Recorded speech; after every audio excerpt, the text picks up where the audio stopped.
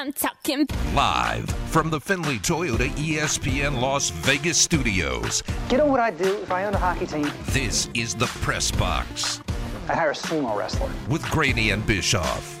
I'd give him a uniform, transportation, $500 a week to sit in the goal, eat a ham sandwich, and enjoy the game. My team would never get scored on. On ESPN Las Vegas. You would get scored on constantly. Maybe, but we sell a few tickets. 9-2. That's the open. Here we go. The first bite. I was not ready. Can the Golden Knights win without Mark Stone and Max Pacioretty? Oh, it's a tough one. Robin Leonard better be ready to save a lot of games and win them on himself. Was there last night, Tyler, and thought he might do it for a while. I thought he played great, but as many shots as they had, they're having a hard time finishing and scoring goals. So here's basically the Golden Knights' problem. They are going to win games without Stone and Pacioretty because they still have some good players in the lineup, right? The Carlson line was pretty good last night. Yeah. Pietrangelo and Theodore are both good offensive defensemen, right? They have good players on this team, and they're going to win some games. And there's going to be some moments where, like, Will Carrier has, like, a good game and helps produce a couple of goals or something. Like, somebody random's going to have some good games too. But the problem is that normally when the Golden Knights are at full strength, if the Carlson line has a bad game, it's generally okay because Mark Stone and Max Pacioretty are out there and they have a good game. If Shea Theodore has a bad game, it's generally okay because Alex Pietrangelo and the forwards can make up for that, right? And when they're fully, completely healthy, Alex Tuch exists as well to give them, he can occasionally give you burst of excellence. When you don't have Alex Tuch, when you don't have pretty much your entire first line, now Carlson, Marchessault, and Smith, if they're not awesome, plus you get something from Theodore and Pietrangelo, plus Leonard is good, if you have to get all three of those things to have a chance to win, whereas in the past, a lot of those guys could have a bad night, and it was okay because there were other guys to make up for it. When you don't have that depth, you know, Peyton Krebs and Keegan Colasar and Chandler Stevenson, they're just not making up for that when you don't have your top-end guys. So they'll win some games, but it's going to be pretty difficult because they're going to have their top players play well every single night. And even sometimes, like last night, most of those guys, the top guys anyways, played well, and they still didn't win. I thought most of them throughout the lineup played well.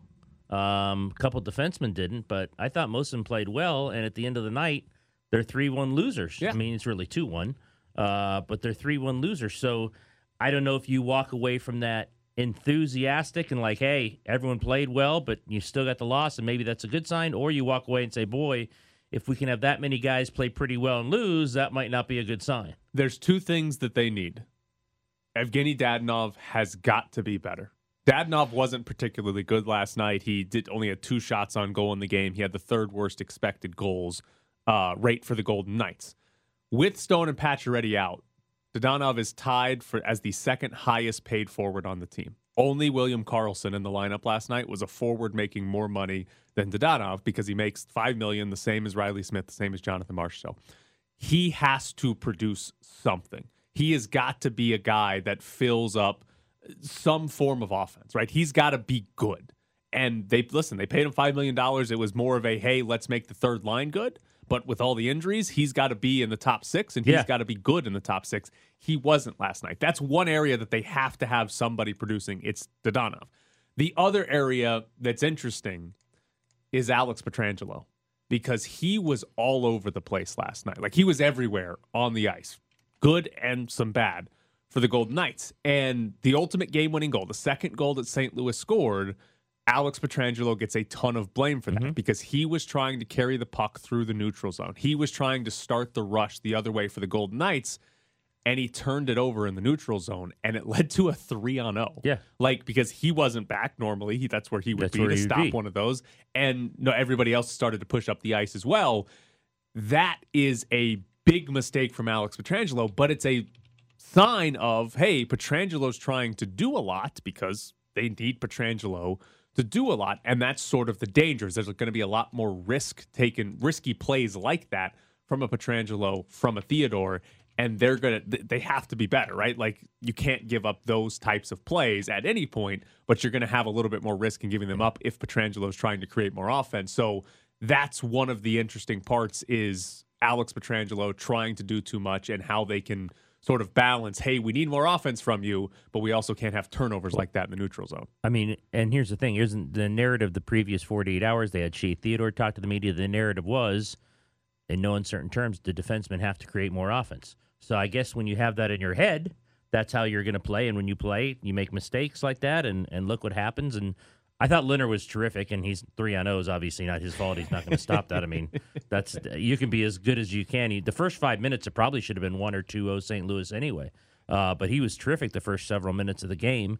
And, I mean, you're there, and defensemen are up there saying, hey, we got to do more. Well, that's going to lead to probably turnovers because you're trying to do things that you don't normally do or should do, and that's what happened on that play. Yeah, I know Justin Emerson tweeted out it's the most, or tied for the most high danger chances they've given up in a game under Pete DeBoer last night, and Leonard was good. Yeah, and Leonard had a very good game. Gives up 2 goals. I think he was more than a goal better than the expected goals against in that game. So he was excellent, and that's sort of the big concern, is that in the past, if the Golden Knights got excellent goaltending, they won the game. Yeah, 4-2 or 4-1. They won the game. Like, one of the only concerns over the history of this team is, okay, they've got bad goaltending for a stretch or whatever, and they start losing. Right. Leonard was great last night, and they didn't really have a chance there at the end. I mean, pull the goalie, you always have a chance, but it didn't feel like they really had a legit shot to tie the game. So that's a big concern, and really going forward is that he's got to be that good almost every night. I don't know if he can be. Right. Like, it's hard to be that good every night. He's been one of the better goalies in the NHL for the last 3 seasons or so. Even for the good goalies, it's hard to be that good every single night. Now, the Blues are good. It's not like, they're going to get to play some worse teams here. Like, it's not like they're going to play a true playoff contender in every single game. So, when you play the Coyotes, or I know they just lost to the Kings, but you get the Kings and stuff like that, like, there's going to be some easier games for them to play, but it doesn't come Friday night. I mean, Connor McDavid comes in here, and 3-0. Golden Knights have struggled with Connor McDavid when they're at full strength. The guy is really good and really fast and makes them look foolish sometimes. Oh, boy. Yeah, it's exactly what Yeah, there's going to be a few old boys on Friday night, especially if old boy's trying to carry the puck through the zone and he's trying to be the offensive guy. He won't even see Connor McDavid go by him when it's an old boy. He's like, what happened there? What was that blur? So they're going to win some games without Stone and Pacioretty. And, again, we don't actually know how long Stone is out for. If it's short term, if he's back within like 10 days or something, then they should be fine once he gets back. That sort of pushes everybody's responsibility down a level. But it's going to be 6 weeks without Max Pacioretty, and that's going to be tough for them, especially until Mark Stone comes back. And by the way, how worried are you after Pete DeBoer's non-update on Alec Martinez? Well, that's the other thing. And Pete DeBoer said this, usually if a guy like him goes out, you're going to be a little concerned because it's going to take a lot for that guy to go out. As many shots as he blocks and as tough as he's been in the past playing with major, major injuries, he skated off by himself. But when he goes down the tunnel, you're like, uh-oh, because if you lose him, you lose a lot as well. So, yeah, I think today will be a big day. Obviously, hopefully they'll update probably lower or upper body. I didn't see what happened. I know he skated off by himself. So Pete's update was he had no update? Yeah, he didn't have an update, but like you said, when you see a guy that normally plays through stuff skate off, you're concerned. When he played through last year's at the end of the year, I had 3 broken legs and a foot and, he had a broken foot, an arm and all this other thing. And played through it in the playoffs. Exactly. Now, if you break your foot in the regular season, you take the time off. You take 6 weeks off. Exactly. In the postseason, hockey players are like, no, I can't take the time off. But this is a guy who played through a broken foot. And for him to leave the game for whatever reason, you certainly look up and say, what was that? What could that have done? By the way, the fun detail, I can't remember who reported it, but so they had a dolly and they would like literally move him around sometimes last year because he had a broken foot. That's pretty funny, though. It is. I'm sorry. It is funny. I mean, he's a tough guy, obviously. He played with a broken foot, but to be moved around on a dolly. Load him up. We got to get him across the rink here. In and around City National. I want a pizza from. Okay, let's go. Let's move him up. Let's come on. Hop on. We'll put you up. Get him in the elevator. No, does he get to ride the freight elevator up because he's like a package? Exactly. Yeah, unless someone's in the front of the dolly and they're actually carrying the man up. Someone's in the front, someone's back. They're carrying him up the stairs. Yeah, the elevator's broken. We got to carry you up the stairs. It's literally ow, ow, ow, Yes, ow, exactly. ow, ow, ow, ow. So if that, listen. All right, set him down. Set him down. He's heavy. The good news for the Golden Knights is their defensemen haven't been beat up this year, right? It's really just been the forward group. They've been good defensively. But now all of a sudden, if Alec Martinez is missing time, yes, you still have Pietrangelo and Shea Theodore. Braden McNabb obviously has been a very good defensive defenseman. But now you're looking at, are you bringing Nick Hague, Zach Whitecloud up to play in those top four defensively?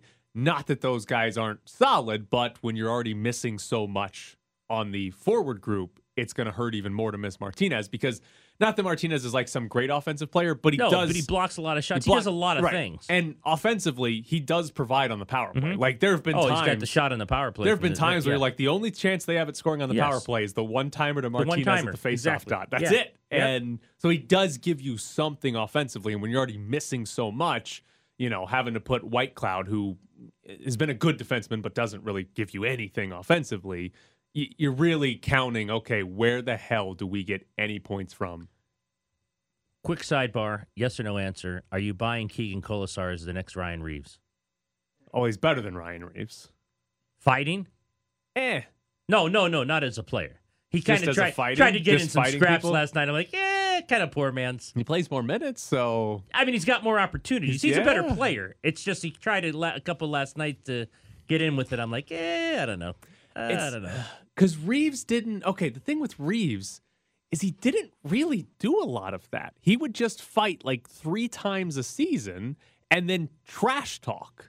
Yeah, and when he did fight, I kind of laughed because the narrative was always he won the fight and he was a much better fighter. I'm like, I don't know if that's necessarily true. But like Reeves, because Reeves, he wasn't on the ice that much. He didn't actually like get involved physically in a lot of stuff. He was yapping a lot. He talked a lot of trash. Keegan Colasar's probably gotten into more scuffles already than Ryan Reeves did all of last year. So he's better at it than Ryan Reeves? I don't know. I don't know. Maybe we need to break him up so soon. I just saw, I think at least 3 times last night he was either in something or he tried something. We need to get some opponents to comment on Keegan Colasar's trash talking, just so we can get an idea. Because maybe he's just as good as Ryan Reeves, or maybe he doesn't say anything at all, and he just fights people. Right, and you got to have some verbal warfare too. Like that's key there. You got to make him feel stupid while you're standing on the bench playing 3 minutes a night. That's very important. Coming up next, what a great day of baseball.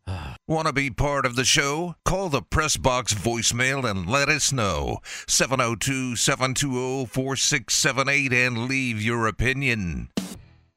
And that's smacked into right field for a base hit. Alvarez scores. Tearing for third is Tucker. Gurriel on his way to second as Renfroe gets it out of the corner. It's an RBI double for Yuli and a 4-0 Astros lead. Perez the kick and the pitch.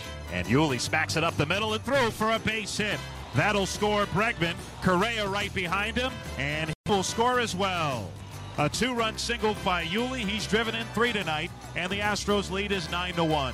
Ground ball hits softly right side. Gurriel shovels to his right. He has it, wins the foot race to first, and that is the ball game. The Houston Astros are 1 win away from an American League pennant. Here's the 1-2. Swing and lifted to center field. Coming in, Gavin Lux still coming. Plays it on a hop. That'll score Eddie.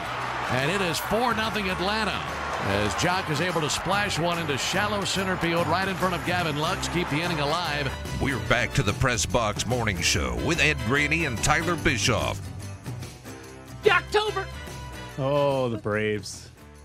An 86-win team is 1 win away from the World Series.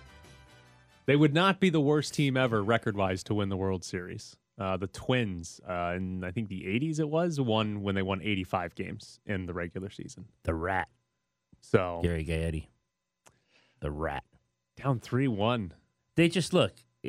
It's really simple. I mean, you can say they don't have Muncy and now they don't have Turner. At the end of the day, they just didn't hit. For whatever reason, they just didn't hit. It's not you can say it's pitching. They came into the series and they didn't hit. So what happened? Like the 3 losses, they've scored 8 runs. Yeah. In those 3 losses. Trey Turner, he really fell off. They didn't have Muncy. I think Justin Turner, he's out. He pulled the hammy, so he's out the rest of the series, and they just didn't hit. And it's no excuses. I mean, they have a deep lineup. Bellinger actually started to hit, so if you would have said that before the series, like, boy, if that guy's hitting, they really have a chance. And Mookie's actually been really, really good, but they didn't hit. So they're not going to win the series because I don't think for 3 games they're going to suddenly be the lineup they've been. I mean, now Turner's out, Muncy's out. They've just been outplayed. I mean, they've been outpitched, they've been out-hit, and they're going to lose the series. I don't know if they'll lose the bullpen game today, so who knows? It might just end today because Friel's going against the bullpen. Hey, bullpen games are undefeated in the AL and NLCS this year. Is that right? Well, yep. I'll tell you what, the Braves had a good one last night. They did, yeah. My goodness, they had a no-hitter into the 5th. So it is what it is. I mean, 3 different pitchers? With 3 different pitchers? 3 different pitchers. Hey, whatever. I mean, if they're going to lose the series, and you're going to say they don't deserve to win the series. They can't. If you can't score runs, what is it? 8 runs and 3 losses? Yeah. I mean, you have no chance. Do you believe Julio Urias wasn't any good because he pitched 2 days ago in relief? So tired. I don't know. He gave up 3 home runs? 3 home runs. Yeah. In 5 innings. Yeah. Well, you take me back to that, and I'll keep saying Blake Trinan. Maybe he was. Not going to make excuses. They're just not very good right now. I mean, it's fascinating how much that decision is blown up in Dave Roberts' face because the Dodgers had a lead in Game 2 in Atlanta. Yeah. And he goes to his Game 4 starter. Game 4 starter. And Urias blows it, and the Braves end up winning in the 9th. So not only do you lose Game 2 after that decision to use Urias, he's then not very good when he comes back in Game 4. And it's crazy to think, like, again, you can't really assign this blame or praise to what happened if it's exactly the reason why. But if you don't bring Urias in the 8th, do the Dodgers go on and win that game? It's possible. It's probable. And then is Urias better in Game 4? Well, probably, but how much better? But you're right. Instead of 3-1, it probably would have been 2-2, and then you're much more in the series. So, and you're right. The Dodgers didn't score. They didn't score, so it didn't really matter. Even if Urias gave up, 1 home run instead of 3, it might not end up making a difference. Might not win the game. Yeah. So tough life to be a Dodger They're fan. They're not going to be. How are they not scoring? Like, that's the part that doesn't make any sense to me. This is a create a team where you drafted all the best players. Yeah. Like, I don't understand how they just no one can get on base. Yeah, they just all went into slumps at the same time, except for Mookie, and there you go. It's going to be Bellinger. He's raking. It's going to be the Astros against the Braves. Man, 1 game away. I'm excited. Look at Framber Valdez. We finally got a good start from somebody. Yeah. Didn't he go into 8 the 8th? innings? He went into he 3 hits, 1 run. After the first 4 games, the Astros starting pitchers combined to throw 6 2/3.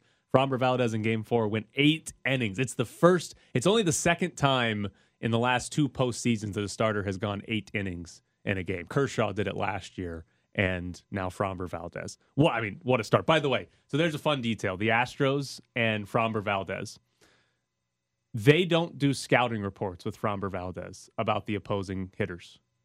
It appears to be working. They sit down, they have like a 5-minute or less meeting, and they generally just tell him, throw strikes, your pitches move enough, they won't hit you. It's a good scouting report. It was last night. Like, that's what they tell him to do. And pretty sure, except for the movement part, that was Nolan Ryan's scouting report. Yes.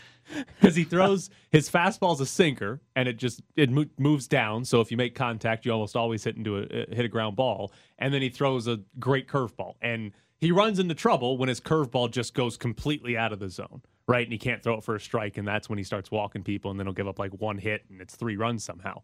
But when he throws strikes, that's what he did last night. He's almost untouchable. It was great. It's unbelievable. Greatest pitching coach ever. Just throw strikes. You're fine. Your stuff's good enough. Nothing's going to happen. Going to the series. 1 game. We got to win 1 more. Feel good. At home. Feel good. Yep. 2 at home. 2 starting pitchers lined up on regular rest, which hasn't always been good in this series, but hopefully it'll be good. Because Framber Valdez went 8 innings, the bullpen is going to be completely rested for the last 2 games of the series. So it's not like they've got, like last night, if Framber Valdez got knocked around early, the Astros only had, I mean, granted, everyone would have technically been available because it's the postseason, but they've had guys that have thrown like back-to-back days, 20 pitches. They had a guy that threw 30 pitches in game 4. Like, they would have been either bringing in guys who were really tired or asking guys to get a lot of outs that they hadn't done before. But now, fully rested, should be good to go. You think they were cheating last night?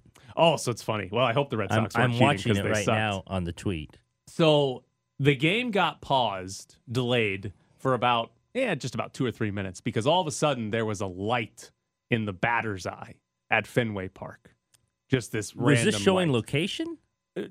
I don't know. It was just a random light out in center field, and the umpires paused the game, and the light just magically went away, and nobody really knows what it was. A lot of people saying, well, there's a bar right there, and somebody was using their cell phone to look at the menu.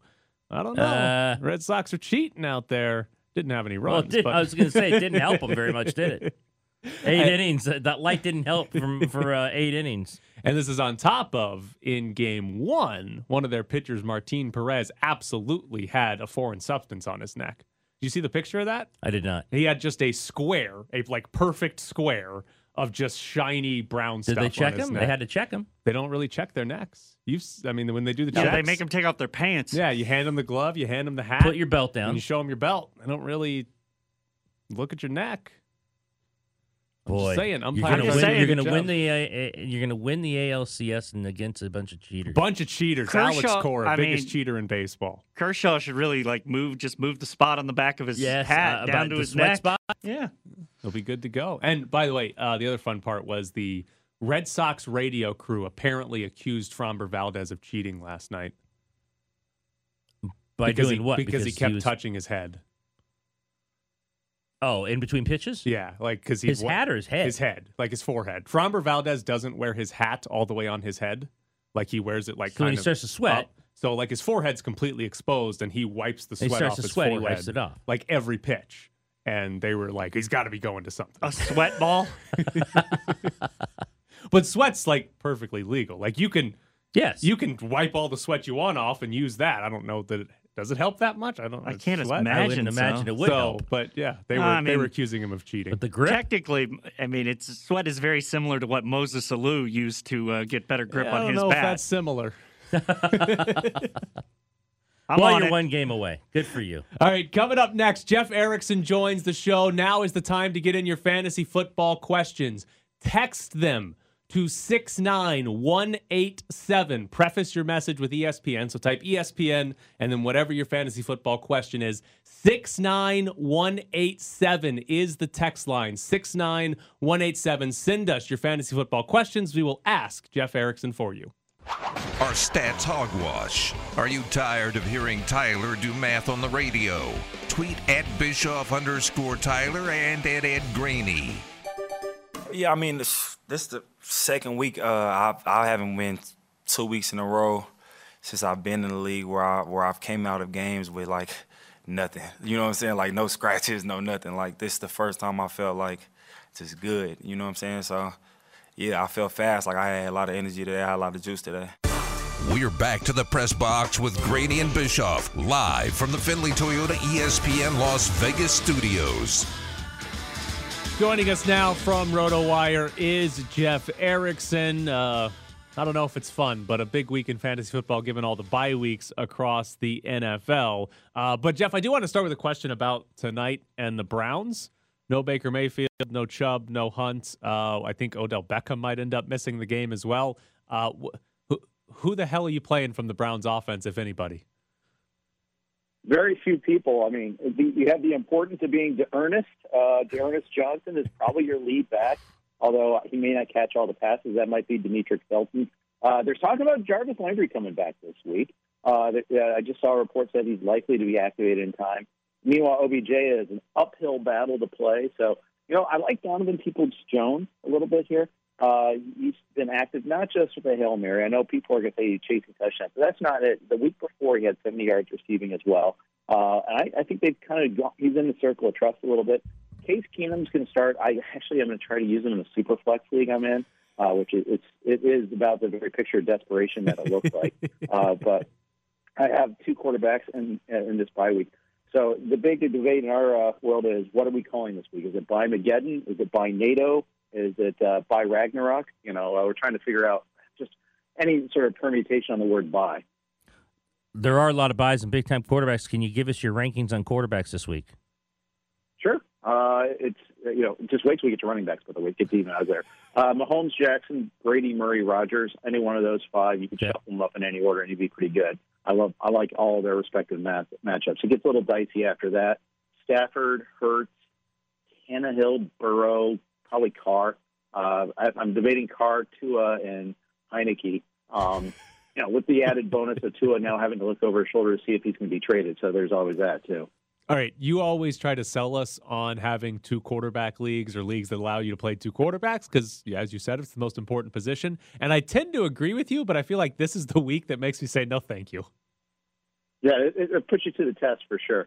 I made a rookie mistake, though, in this one. I had two quarterbacks in the same bye week. Never do that. You should at least be cognizant. Now, granted, I attempted to have a third. I had Drew Lock, and we drafted before Denver made their quarterback decision.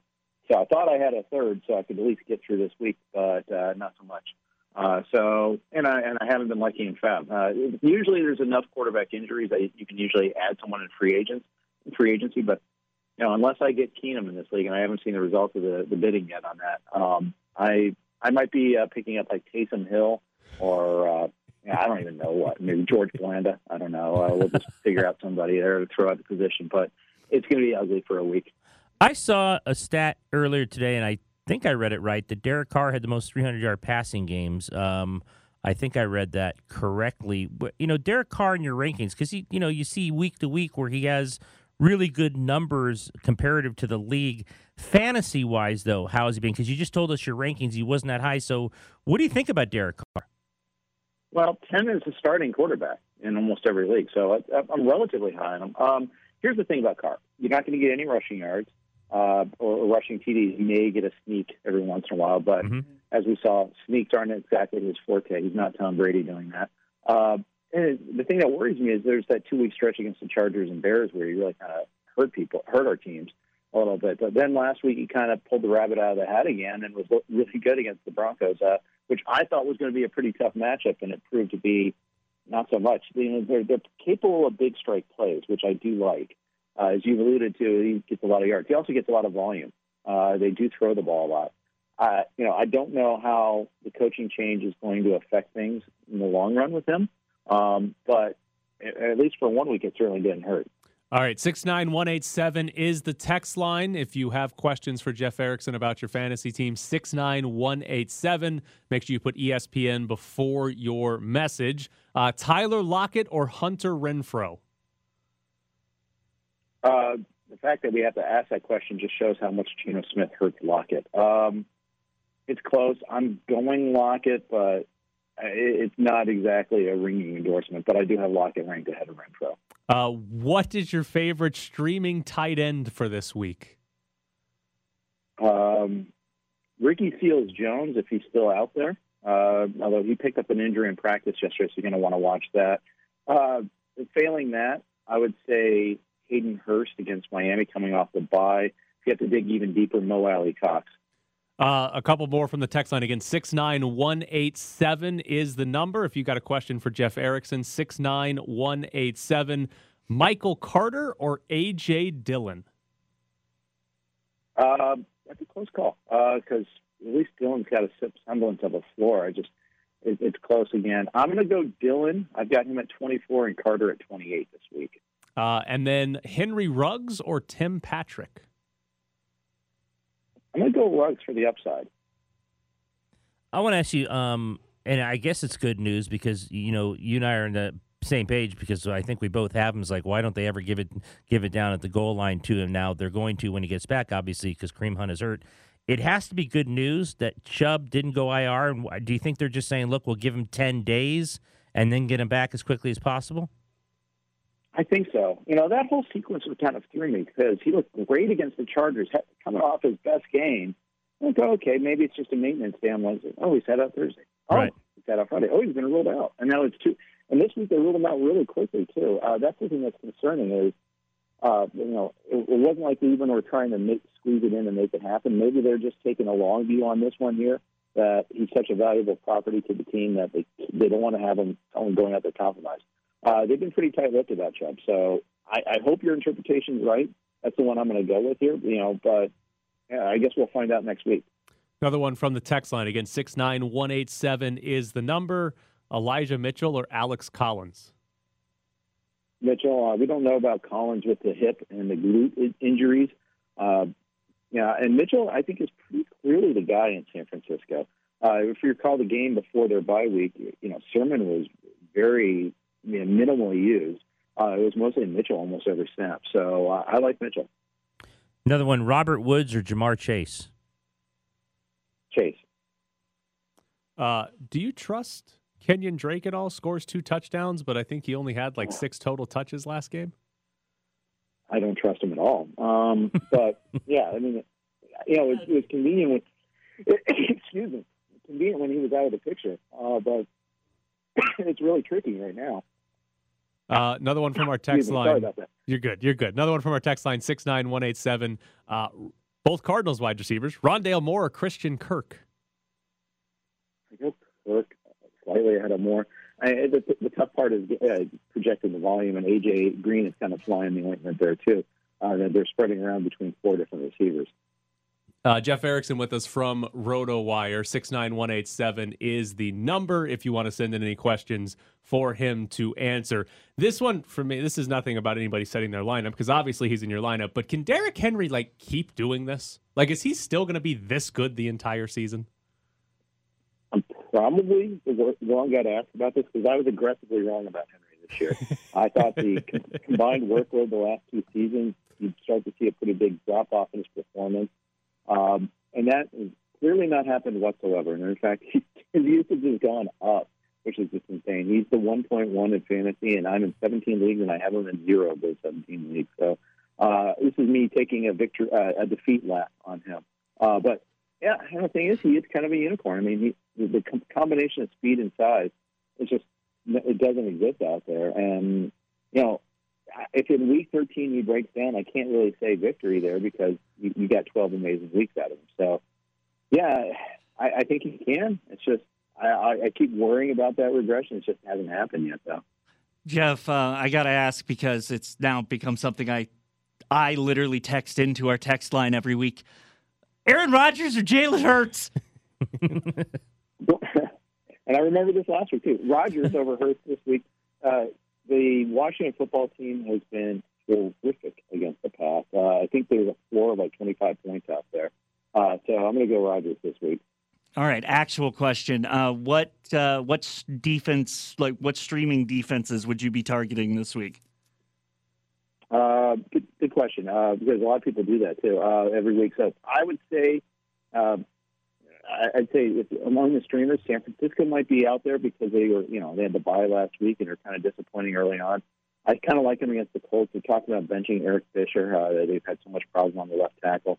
If you have to dig a little deeper than that, I think probably a decent option might be Miami, believe it or not, against Atlanta. I think they're home. They are home. I know that. I think that you can attack Atlanta a little bit there. You can generate a good pass rush against them. And then, Cleveland or Denver, too, tonight. One more from the text line. Dearness Johnson or Khalil Herbert? I think Damian Williams will come back this week, so I'm going to say Dearness Johnson. But, man, it's a tough call. It's really close. He is Jeff Erickson from RotoWire, joining us every Thursday to answer your fantasy football questions. Jeff, as always, we appreciate it. Thank you, Jeff. You bet. Take care, guys. Get your RotoWire, man. Best in fantasy, every sport, RotoWire. What's the NFL doing with everybody going on bye this week? I know. Well, they added that extra week, and they went, wait, how does this affect things? Everyone going by on week 7. Everyone, there are... Well, they probably figured by now they'd have a COVID outbreak. 6 teams on bye this week. And, they added the extra game. That means they added an extra week of byes. Bye weeks go 1 week later than usual this year, too. And somehow there's still 6 teams on bye. And from the fantasy football's perspective, Bills, Cowboys, Chargers, Vikings, teams that have legitimately good fantasy football players on them. Jags on a bye. Oh, the running back. I got him. He's good. James Running Robinson back's good. exists. Yeah, but it's fine. Everybody else, though. Good teams on bye. All right, coming up next, UNLV plays a football game tonight. I'm a big-time coach. Wow. I made a big-time list? Wow. I'm going to tell them to call you. I'm going to let you either. You going to negotiate that? Okay. All right. Yeah, this is the only Death Valley I'm concerned about right here. That's for sure. It's the Press Box with Graney and Bischoff on ESPN Las Vegas. Save that sound for the front page. That's good audio from Dabo Sweeney. UNLV football plays tonight. They host San Jose State. 8 o'clock start on CBS Sports Network. How many fans are going to be there, Ed? Not as many as that were at the Golden Knights last night. How's that? That's a good barometer. What was it, like 16? They announced 17 yeah. plus, which was really 15. Anyway, you're going to get to that when I'm gone. But anyway, not as many as was at the Golden Knights last night. True fans. I don't know what they'll announce. Who knows what they ever announce? 8 p.m. start on a weekday. Here's a question for you. You're UNLV football. Would you rather be forced to play at 8 p.m. on a Thursday because of the Raiders, but you get to play at Allegiant Stadium, or Saturday at Sam Boyd at a normal time? You both on TV? Yep. Oh, I'll take Saturday. Yeah. I'll take Saturday. 8 p.m. on a weekday is brutal. And for a football program that is already struggling. You guys are not thinking of those poor people that are up late chasing. Hawaii's still going to play, Jared. Okay. All right. Fair enough. There are other teams on the West Coast. It's perfectly fine. Yeah, so I'm curious to see what the actual how many do you think? Attendance. I mean, not legitimate, not what they're going to announce. Legitimate? Okay. Because they're announcing more. Less than 10,000? Oh. I mean, legitimately at the game tonight? Yeah, no, in the stadium. I mean, it's San Jose State. 6? It's San Jose State. They don't have a fan base that travels. And again, it's 8 p.m. on a Thursday. Okay, so at halftime, what do you think the what you just said, 6,000. And again, as we've talked about a lot with Allegiant Stadium, it's not the easiest place to get to if you're a local. You've got to figure out how to park. randomly make some streets one way. It's not convenient to go to those games. It was now. You had to drive a ways depending on where you live, but it was fairly convenient Sam to Boyd, go to you just Sam rolled Boyd. in and picked out your space. Right. But Allegiant Stadium, granted, the location might be a little more central to where people live. It's still not convenient to actually park and get to the stadium. Yeah. So, I mean, I wouldn't go. Why? What do you excited? Unless you're that excited to see them possibly win a game because they could win tonight. They could win tonight. I wouldn't go. It's not a good team. It's not a fun team to watch, and they're not playing a good opponent or a fun opponent to watch, and it's 8 p.m. on a Thursday. Yeah. I will say that the benefit of Allegiant, all the times I've been there, I'm yet to see someone peeing outside next to their RV.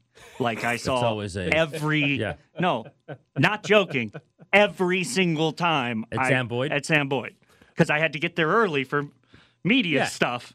And I would pass by a group of RVs, and there'd just be a guy, and I'd just be like, it's against a chain link fence. People can see through the other side. I just want to point out we are about an hour into the show today. Jared, I believe, has talked 3 times. Moises Alou pees on his hands. Hey, Jalen Hurts or Aaron Rodgers. And hey, I saw a guy peeing at Sam Boyd every game. It's a banner day. Yeah, I slept last night, so this is what you get. Which, by the way, reminds me, I went to London one time. We went on a Jack the Ripper tour where they took us around where dead bodies were found and all that. One of the guys on our tour just randomly walked ahead of us. We go walk the same way he do, go around the corner. He's just peeing right on the street, just right in the corner on the side of a building. Looks at us like, oh, I'm with you guys. Hold on. It wasn't the worst thing that happened there then. It was a Jack the Ripper tour. Sir, that's a historical landmark. He killed at least 3 people there. Wow. So Jack the Ripper tours in Sam Boyd Stadium. Who in the world is this guy going to play a quarterback? No idea. No clue. Don't know who's healthy. Doug Brumfield didn't play last week, but was mentioned he's day-to-day on Monday. That sounds good, but it doesn't sound like he's 100% healthy. Cameron Friel left the last game. I don't know. Like, Justin Rogers is presumably healthy. Tate Martell is still, I think he's healthy, but coming back from an injury. And apparently they can't put the whole playbook in when Tate Martell's in for some reason. I don't know. I don't know who's playing quarterback for this team. Is it at all possible that this game will start on CBS Sports Network.com? Oh, it's always possible. There's got to be a game. There's got to be a game before, like a Memphis game or some kind of game before it that the team always plays right before UNLV. And UNLV is down 7-0 with, 5 minutes left? Is it that late? Sometimes, yeah. Sometimes like 5-6 minutes left the first quarter. Oh, a game. Yeah, there's going to be a game on. It is Florida Atlantic and Charlotte. There's always a game on. ACC. What? AAC. AAC. Get it right. New AAC. Potential new AAC member. They kick off at 4:30.